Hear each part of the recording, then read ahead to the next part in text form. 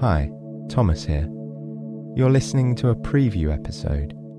You can enjoy the entire story tonight by subscribing to our supporters feed. There you'll get access to the entire back catalogue, bonus episodes and more, and it's all completely ad-free. Click the link below to learn more.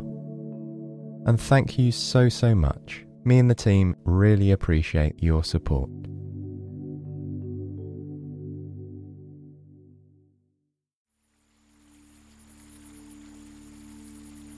Once upon a time, in a land far, far away, there lived a king and queen.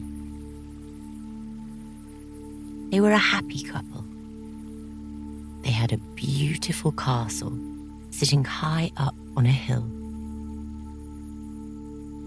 They had shiny crowns and velvety purple cloaks.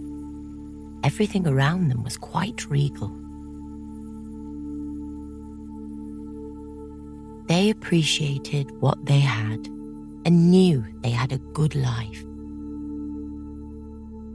But something was about to make their lives even better. The king and queen were expecting a child, a baby girl to be precise. A royal baby was certainly something to celebrate. But the queen worried about one thing. She had always been somewhat of a dreamer. She could spend hours and hours dreaming about the future or considering the past. Sometimes she forgot to pay attention to the present, missing the wonders right in front of her eyes. She wanted her daughter to be grounded and present, to stop and smell the flowers, to see the world as it is, rather than as it was or as it might be.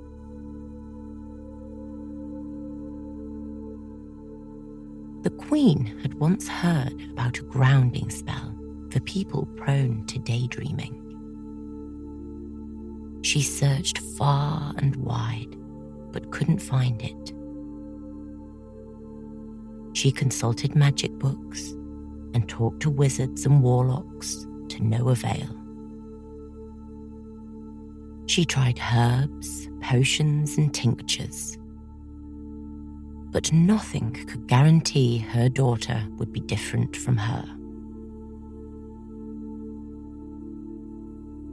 Just as she was about to lose hope, the queen had an idea. When she was younger, she'd heard stories about 7 magical fairies who had the power to help those in need. One evening, when the nightshade plants began to bloom, the queen sat by her bed in the light of the full moon. She called to the fairies to help her. Within seconds, 7 tiny dots of light flew one by one in through her window, like a rainbow of fireflies. Red, blue, green, yellow, purple, grey, and white. As they landed, they grew bigger and bigger until they were the same size as the queen. "You called for us," they said in unison.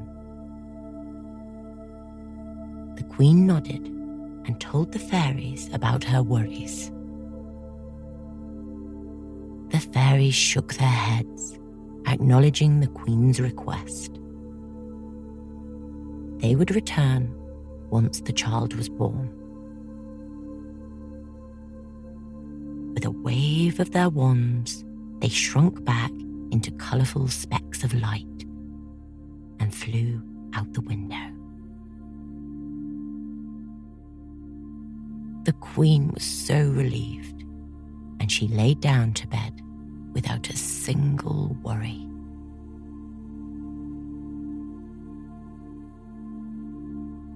After much discussion, they decided to name the child Zella. She would be the most perfect princess in the land, and she would want for nothing.